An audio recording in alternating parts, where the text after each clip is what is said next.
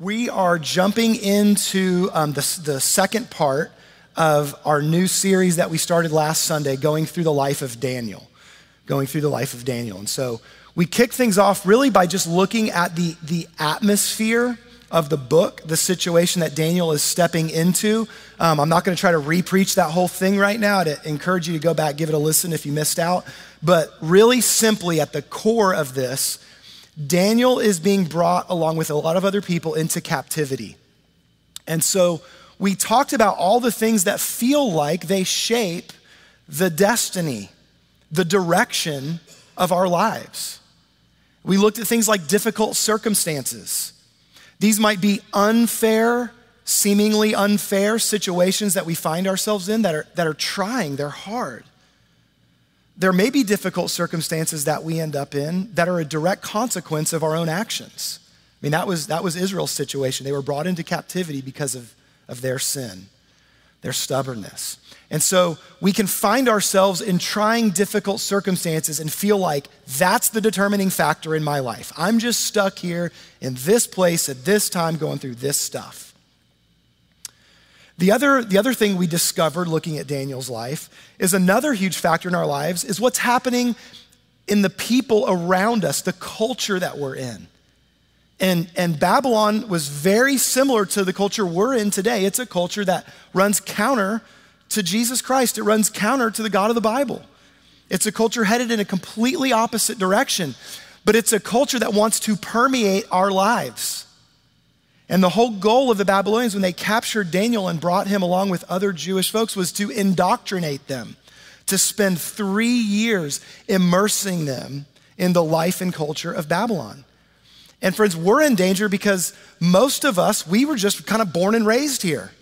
And we don't even realize all the ways that the culture we're in is indoctrinating us with things that run counter to the gospel. Not only that, sadly, many of God's people throughout history, it was true in Daniel's day and it's true in our day, many of God's people live very compromising lives. We do allow the culture to permeate. And so it's not just outside of the church, but even within the church, without even trying very hard, it's easy just to sort of look at each other and pick up our cues from one another. And before we know it, we're influencing each other to live compromised lives. And so Daniel stood out from that. And so the reality is we have to purpose to look at our lives and say, despite difficult circumstances and despite a difficult culture, a compromising church around me, the real thing that is going to determine the course of my life is my character, who I am, what I'm committed to. And so that's what being devoted is all about. Daniel resolved in his heart that he was not going to defile himself. He resolved in his heart, I'm following my King, my God, first and foremost. He is going to be the source of my life. He's going to give me aim and direction. So we ended last week with him kind of resolving that in his heart. Well, how many of you know that resolutions that we make, at some point, they have to turn into action? Anybody remember any maybe New Year's resolutions that you made this year? Anybody want to admit that possibly you made some resolutions that you're not still sticking with? Anybody want to admit that? Just like you can give a tiny little, just raise a finger or a nod or just kind of knowingly in here, right? It's one thing to resolve it. It's another thing to walk it out. And so what we're going to begin to look at as we move further into Daniel's life is what did it look like when he reached the point where it began to cost him something? It's getting real. It's easy to say in my heart, God, I'm resolved to follow you. I'm going to devote my life to you. It's another thing altogether to begin to start taking steps in that direction, to orient our lives that way. Because that entire atmosphere that we described last week, that atmosphere runs opposite to what it means to live a devoted life. So it's difficult. So let's pray one more time and prepare our hearts for this, and then we're going to jump into this. Lord Jesus, would you give us clarity today? God, would you help us to hear from you what it really means to begin living a devoted life, to walk out the very things we have resolved? God, thank you for Daniel and his life and his example. Lord, I pray that we could learn from him, but God, I pray we could move past from observing someone else and we could hear your invitation to live a devoted life with you, for you. Jesus, we need your help to live that out. Thank you that we don't walk alone. Thank you that by your mercy we get fresh starts. By your grace, we are empowered to live the life that we could not live on our own. So thank you for your presence. Come and be our guide this morning. In Jesus' name we pray, amen. Amen. All right, the first point this morning is simply this. Saying yes means saying no. Don't you love those little contradictory paradox type things? Saying yes means saying no. Here's what I mean by that. Let's remind ourselves of the situation Daniel was in. So Daniel chapter 1, verse 5, and then we're going to skip down and read verse 8 also.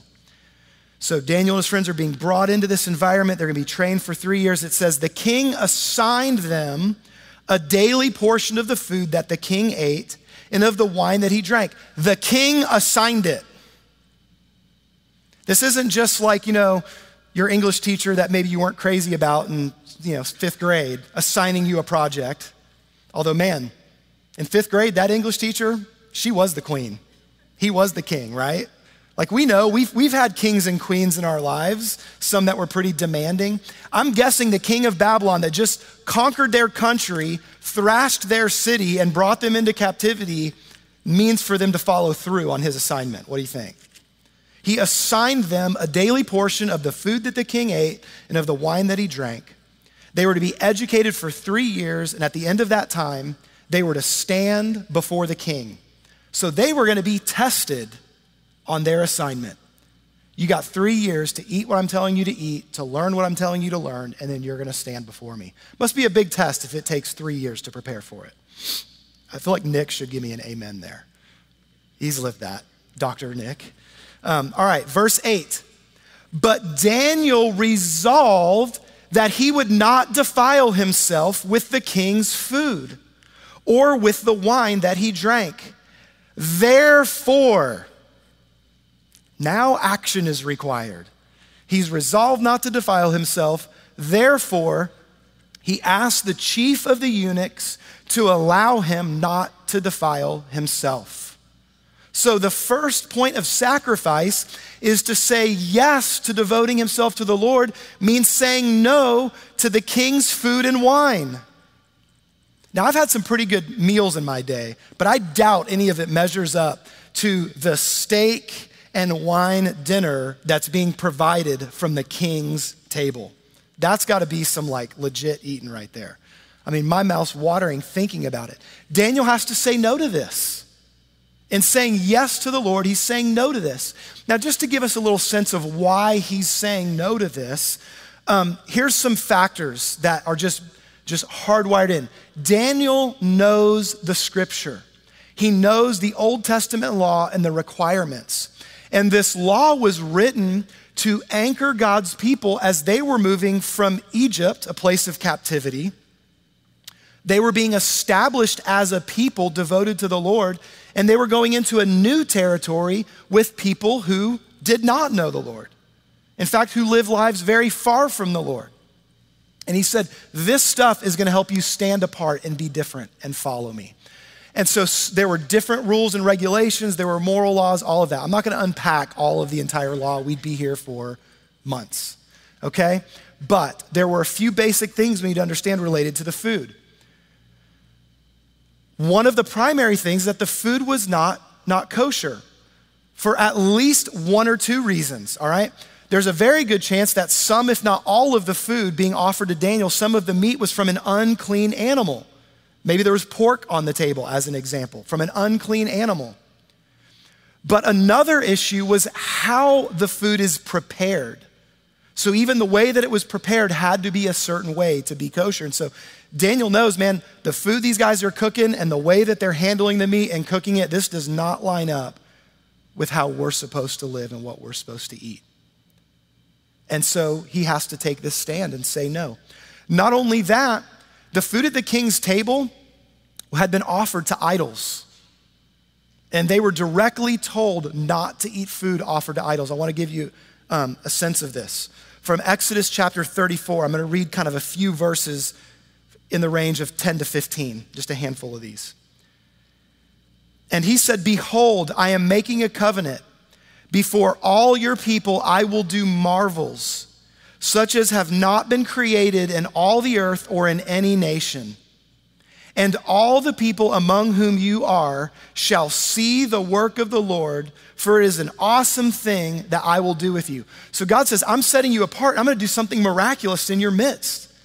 Who I am, who I'm going to be in your life, my faithfulness, I'm going to work miracles in your life. And it's going to stand out to the people around you that I am different as your God, and therefore you are different as my people.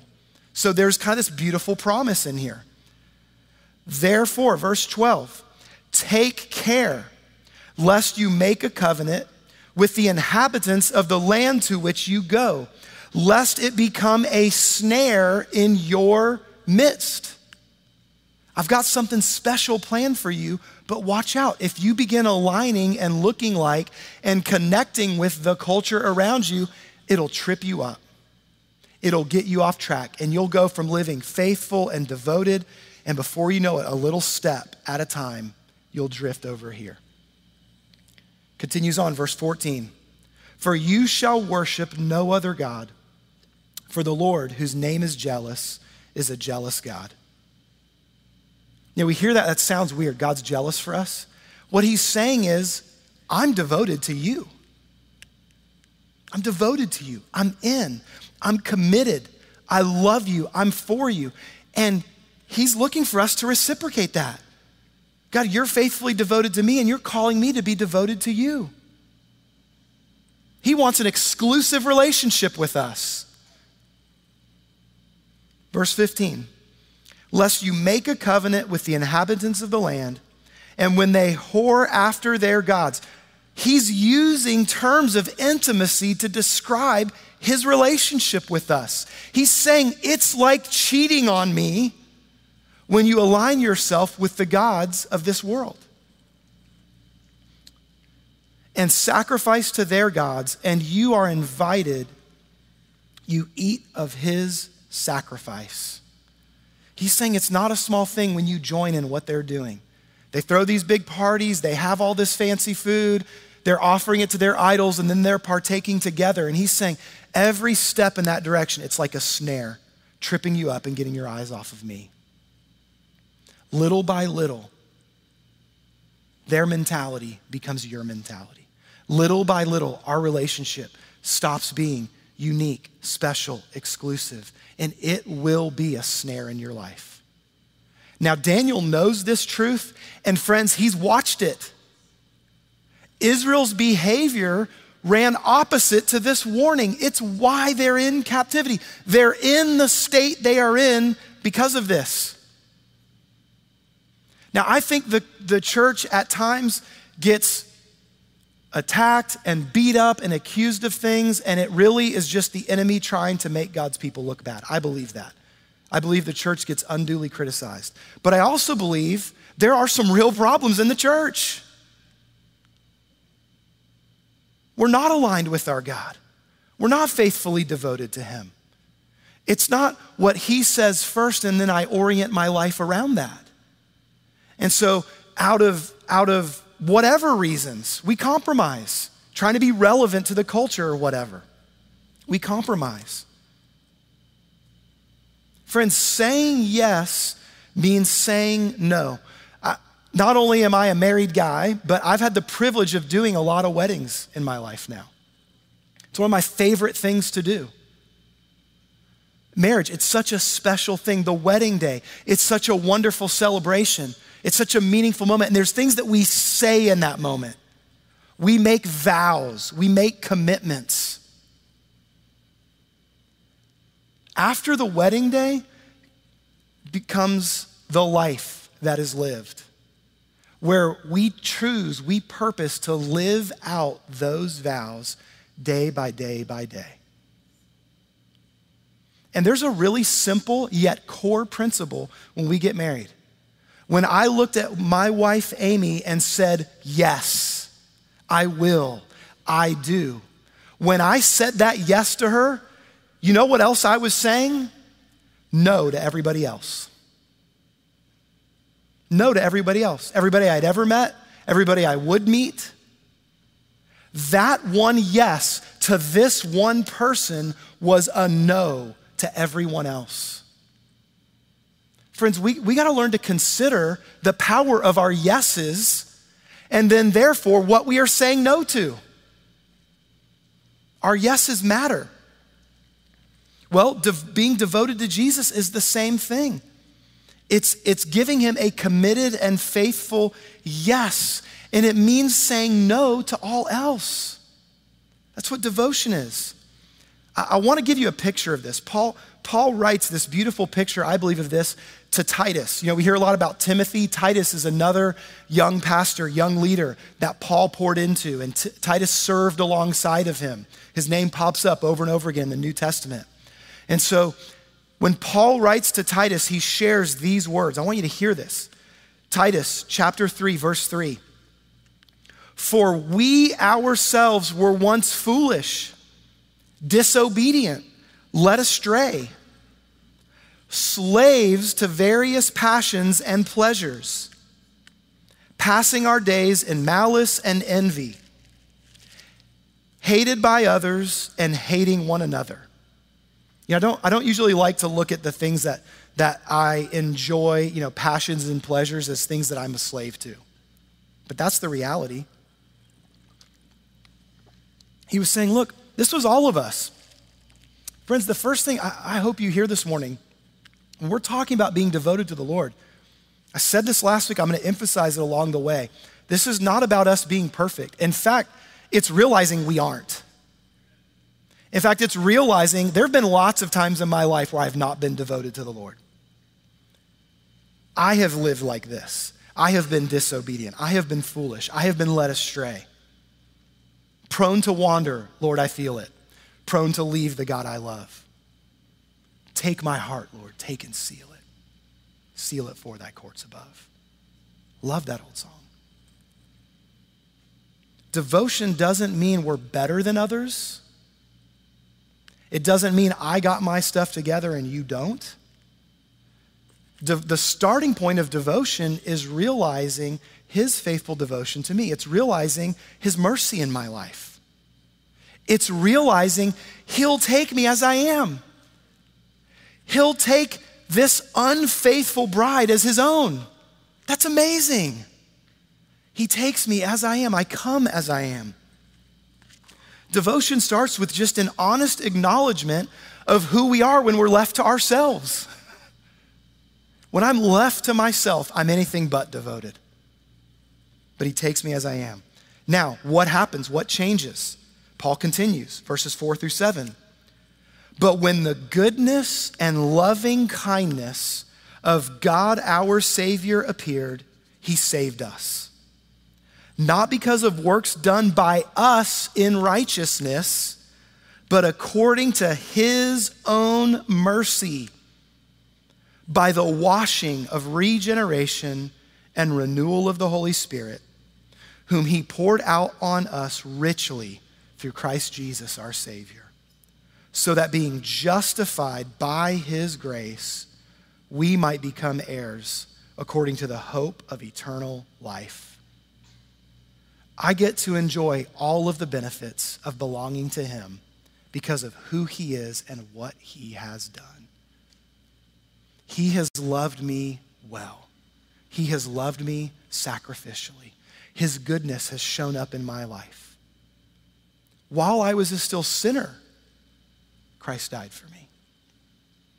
In my moments and my moments of weaknesses and failures now, my moments of unfaithfulness now, his mercy is new. Guys, devotion starts with him. He's the one that's fully, faithfully devoted. And he has come and he has rescued me. And he cleanses me. He makes me new. He says, hey, you can be my bride. And you know what? It's all right. You can wear white. Because I've made you white as snow. That's the work of my blood shed for you. Guys, we can't ever lose sight of this. We can't forget this. Our Savior loves us. He's redeemed us. He's cleansed us. So where does devotion fit in? Well, it certainly doesn't save us. It certainly doesn't save us.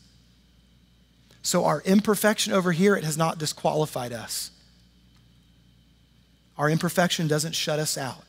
And it doesn't allow us to judge others because we're all in the same boat. And then here, standing in his love, I'm not saved because of my devotion. I'm saved because of his devotion. I'm made clean. I'm made new because of his love in my life. So where does devotion fit? The next verse, verse 8. The saying is trustworthy, and I want you to insist on these things so that those who have believed in God may be careful to devote themselves to good works. These things are excellent and profitable for people. Devotion is not earning us salvation. It's not that at all. Devotion is a right response to our loving God. Our devotion to him is our right response. And it's good and profitable for us. There's a lot of things that look good and desirable, and saying no to them is hard. The FOMO is strong. Fear of missing out? Okay. I think that's what it means. I don't know. I'm the last person that should be up here trying to use any of this terminology. Listen, it's real. Like, we laugh about that, and like, we can hear this. It just sounds so simple. Jake, you didn't even have to spend 10 minutes on this. Like, you could have just said, we say yes, and it means we say no. Yeah, but like, we have to do that. Right? That's the issue. I got to be willing to say no. But when I'm saying no, the thing that holds me strong is when I'm saying no, I'm saying yes. If I think he's demanding it, I guess I gotta say no, I'm missing out.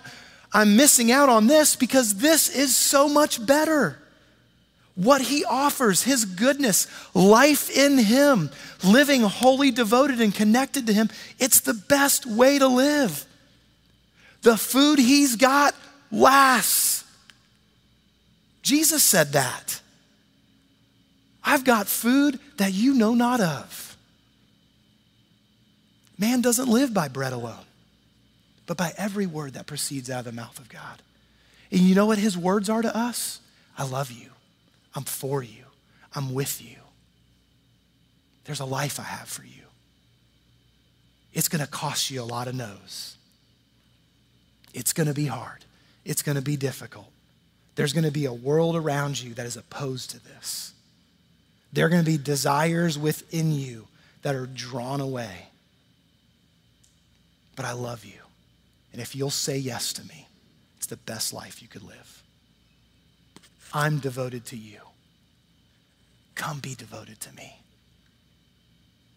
Let's walk in an exclusive love relationship with the eternal God, the King of Kings, the Lord of Lords. Saying yes means saying no. But every time we have one of those moments, one of those decisions where I need to say no to this, the enemy would love for you to just focus on what you're saying no to, or trying to say no to, or failed to say no to. But the Lord says, don't look at that. Look at me.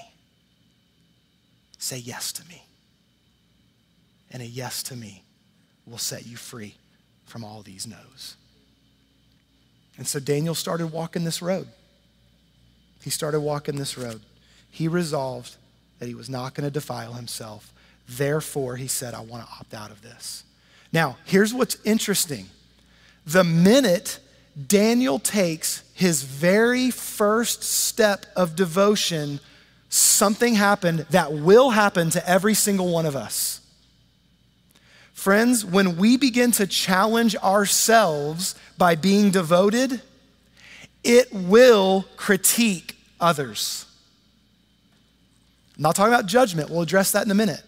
I'm just saying our action to take a step forward, to be devoted to the Lord, that action, not that we're purposing or trying to critique others, that action will critique others. When you live different, it stands out. People take note. We aren't devoted in a vacuum. Daniel didn't go away and become a monk somewhere. He's living in the midst of this Babylonian culture with people in authority over him who run opposite to his God, with people around him who are compromising and going along with it. And his simple step to say, I'm not gonna do that, I'm gonna do this, it was challenging for him, but it's challenging other people too. And so the first thing he had to do was go to the guy in authority and say, I don't wanna eat that. I don't wanna drink that. And this guy immediately knew it would affect him. Right? It's just Daniel. He just wants to eat something. Why would it bother that guy? It shouldn't affect him at all. But it does. Check this out. We're going to pick up verse 8 again. So Daniel resolved that he would not defile himself with the king's food or with the wine that he drank. Therefore, he asked the chief of the eunuchs to allow him not to defile himself. And God gave Daniel favor and compassion in the sight of the chief of the eunuchs. That's pretty encouraging. So I take this step of devotion to the Lord, and already in an unseen way, God's working behind the scenes to clear a path for me. And so God gave him some favor. Verse 10, and the chief of the eunuchs said to Daniel, I fear my lord the king. You don't want to follow his assignment. I'm in charge of you to make sure you do follow his assignment. I'm afraid of what the king's gonna do to me. Sorry, I lost my place. I fear my lord the king, who assigned your food and your drink. For why should he see that you were in worse condition than the other youths who are of your own age? So you would endanger my head with the king. See, the minute Daniel starts acting on his devotion, it impacts people around him. The guy doesn't think, good for you, Daniel, that's great, bold, courageous step. He's doing what we all kind of do, right? He's going, what's this gonna cost me? Your devotion puts me at risk. You're supposed to eat this good food for you that's gonna help you be strong and successful here. And now you want me to present you to the king and you're in worse shape than the others? Like, this might hurt me. This might cost something. This guy's saying, look at what your devotion might cost me. Now, I want you to notice this. This is really interesting. Daniel takes into consideration the chief eunuch's concern. He takes it into consideration. And he seeks to address it while also remaining devoted. This is so interesting. See, many of us, the minute we step into devotion, our response might either be to go, oh, okay, never mind, that was difficult, it's all good. We just back off because we don't want to deal with the confrontation. Or some of us are like, sweet, bring on the confrontation. I'm gonna take my bold, courageous stand and shove it in your face.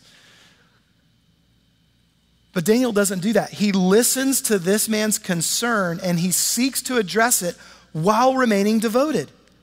See, he doesn't give an obstinate response, but a faithful and wise response. Verse 11, something happens here, something changes. So he's got some favor with this chief guy that's in charge of all these guys being trained. He's got some favor with him. The guy didn't say no. He just said, I'm worried about the impact this is gonna have on me. If you go before the king and you're not in good shape, it's gonna reflect poorly on me. And so Daniel goes and he involves yet another person. Verse 11, then Daniel said to the steward whom the chief of the eunuchs had assigned over Daniel. So this is kind of a lower level guy that's the one directly responsible for Daniel. And he goes to the steward who'd been assigned over Daniel and his friends, Hananiah, Mishael, Azariah. Verse 12, test your servants for 10 days. Let us be given vegetables to eat and water to drink. Then let our appearance and the appearance of the youths who eat the king's food be observed by you. And deal with your servants according to what you see. There is some stuff in here that we could very easily miss. Daniel holds his ground while being respectful to the authority that's been placed over him. By the way, ungodly authority. He holds his ground while being respectful to the authority he has been placed under. Notice everyone that's challenged by Daniel's devotion. There's Ashpenaz, that's the chief of the eunuchs. If you got a good old King James, it'll tell you the name of the steward, Melzar. So we've got the chief of the eunuchs. He's worried about how it might affect him. Now he's got this steward that's directly in charge of him, and he's going, I want permission to do this. Why don't you observe what takes place? Now notice Daniel brings some other people into the equation. He says, observe me and my friends living this way and eating this way, and notice how we measure up against all the other youths, all these other people who aren't living this way. Now he's broadened the people that it's going to impact. But I want you to notice how Daniel's walking this out. Pay close attention. He says, deal with your servants according to what you see. He does not say, we're going to look better than them. He doesn't say that. He just says, would you allow me to live out of my convictions? You're concerned it's going to impact you, but Daniel's not putting his trust in those guys. He's putting his trust in the Lord. If God's called me to live devoted to him, I'm going to believe that his ways are right and good and beneficial in my life. And so I'm going to trust him with the outcome. Notice Daniel wasn't putting this to a test for himself. He wasn't like, let me try out this whole being devoted to God thing. He's committed. But he's coming in wisdom under the authority God has placed him under. And he's saying, will you allow me to do this? You observe and see. How does this play out in my life? What does this look like? He doesn't say I'm going to look better than those guys. He just says, take note. Pay attention. Observe us. And he's believing God's going to take care of it. He's believing that God is going to oversee this whole situation. And so the steward will be all right. If Daniel and his guys look okay compared to everybody else, they're not lagging behind, falling behind, he'll be all right. And then he'll feel comfortable standing underneath his authority figure, the chief, and saying, hey, these guys, they look good, right? They're doing all right. They're succeeding. They're successful. They're doing all right. And so Daniel is entrusting the ultimate authority and then coming underneath the God-established authority at this time. It's pretty incredible. I don't think we realize how difficult it is to walk this stuff out. Guys, if we begin to make changes in our lives, we begin to live lives devoted to the Lord, there will be people around you who feel like they're being critiqued by you.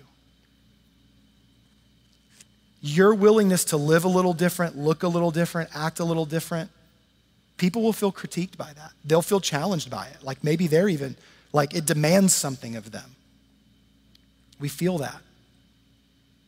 And the choice in front of us when we're walking out our devotion with the Lord, guys, the choice in front of us is kind of one of two things. So I want you to consider this because Daniel was able to walk this incredible tightrope where he wasn't giving in, he was able to stand strong, but he wasn't walking like in judgment. He wasn't bullying people, pushing them around. And so I would encourage you to consider kind of the way that you're naturally wired, how you naturally respond when you meet opposition. consider this. What are you more prone to? Are you more prone to being worried about offending others? And so you would gravitate more towards the side of compromising your convictions so as not to offend? Is that something you struggle with? Or are you possibly a little more on the side of you might actually enjoy standing strong, but it really just turns into more of a religiosity, judgment, condemnation, argumentative, bullying? See, this tension, the church falls into this. And a lot of what happens as we interact with the culture around us is the church comes across one of these two ways. The church either starts compromising like crazy and out of the voice of love, not wanting to offend, we compromise in areas we should not be compromising in under the guise of I'm presenting the love of God. And really, I'm just misrepresenting him and his character by living a compromised life and telling people it's okay. And we fall into that. Or a large portion of the church responds in the exact opposite way.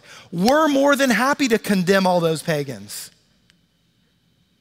and shove it in their face and be angry and condemning and judgmental because I got my stuff together. We're not called to that.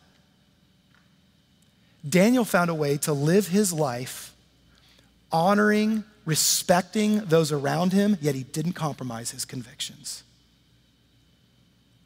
Man, it's hard enough saying no to a bunch of stuff to say yes to him. But now I got to realize as I step into this potentially challenging way of life, it might challenge some other people around me. Now, if you think this is just me drawing from some Old Testament story, look at the next few verses back in Titus, where we were given this roadmap to devotion, anchored in the Lord's love, and anchored now in us living out faithfully devoted lives. Look at the very next thing he says, verses 9 through 11. You're gonna live devoted, good works, excellent and profitable for our people. Great, but avoid foolish controversies, genealogies, dissensions, and quarrels about the law, for they are unprofitable and worthless. As for a person who stirs up division, after warning him once and then twice, have nothing more to do with him. Knowing that such a person is warped and sinful, he is self-condemned. Am I faithfully devoted to Christ or just faithfully devoted to being right?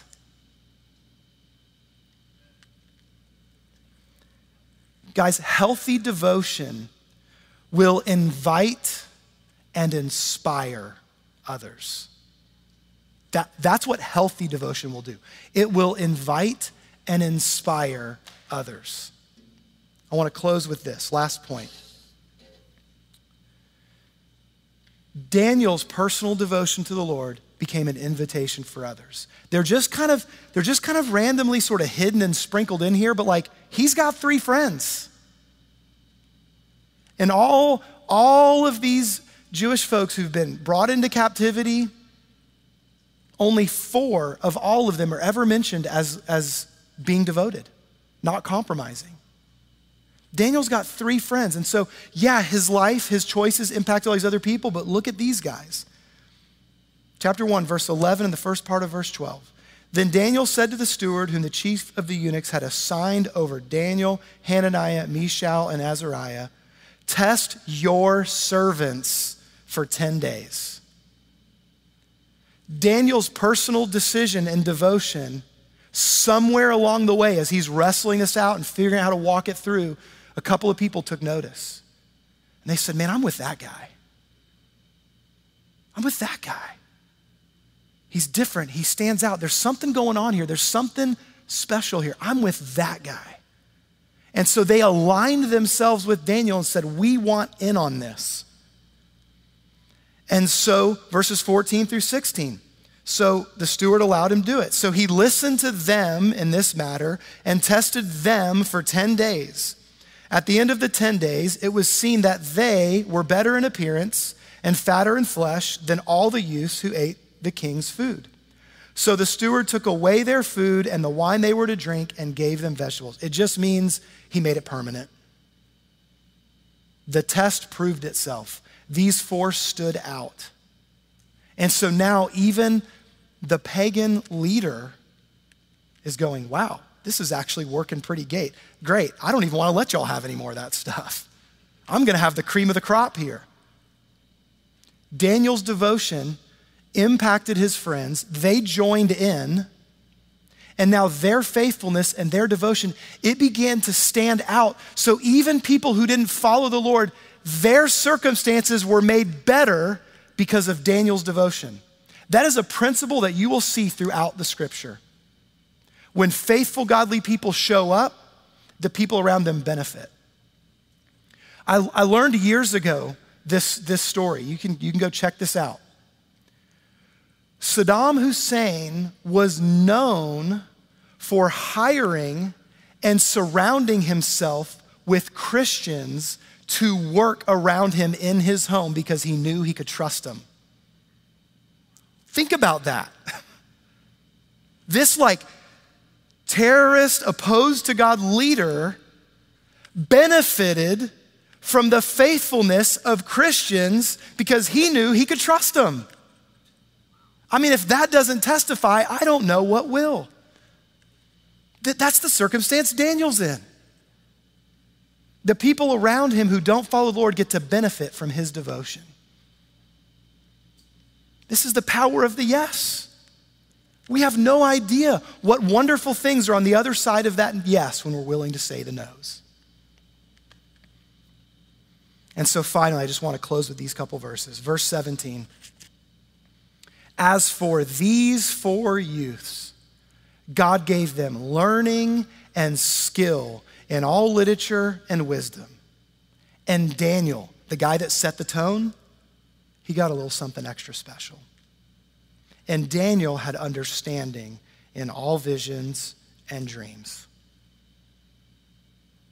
What God provides for those who trust him will always be better than what we can accomplish on our own. But it will cost us something. It's a hard road, but it's a good road, friends. I want to leave you with these words.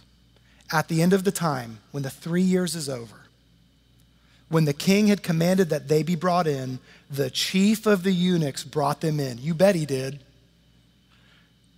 You bet he did. He's like, I'll boldly bring these guys in. Check these guys out. The one who was worried about how it would reflect on him is now happy to be represented by Daniel and his faithful friends. He brings them in before Nebuchadnezzar, and the king spoke with them, and among all of them, none was found like Daniel, Hananiah, Mishael, and Azariah. Therefore, they stood before the king. Whew.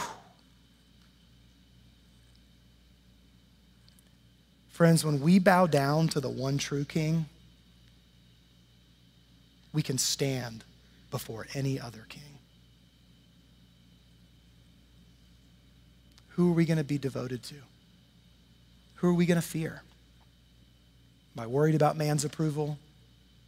Am I worried about not offending? Does my pride enjoy offending? Am I devoted to being right? Or do I look at my king and his great love and devotion to me?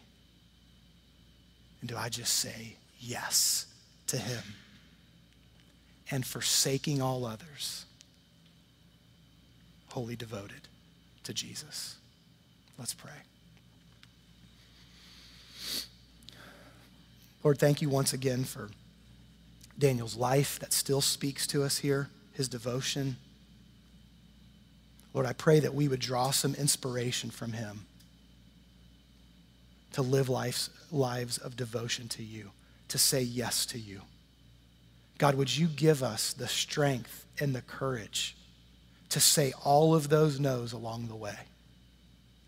God, thank you every time we face a difficult no, that the truth is we're saying yes to you one more time. God, would you help us to walk this hard road? When we live lives devoted to you, God, it's different than the world around us. God, help us to walk that road where we respect and we honor the people around us, but we don't compromise in our walk with you. God, may our devotion be an invitation to others to know and follow you. It's in Jesus' name we pray. Amen. Amen.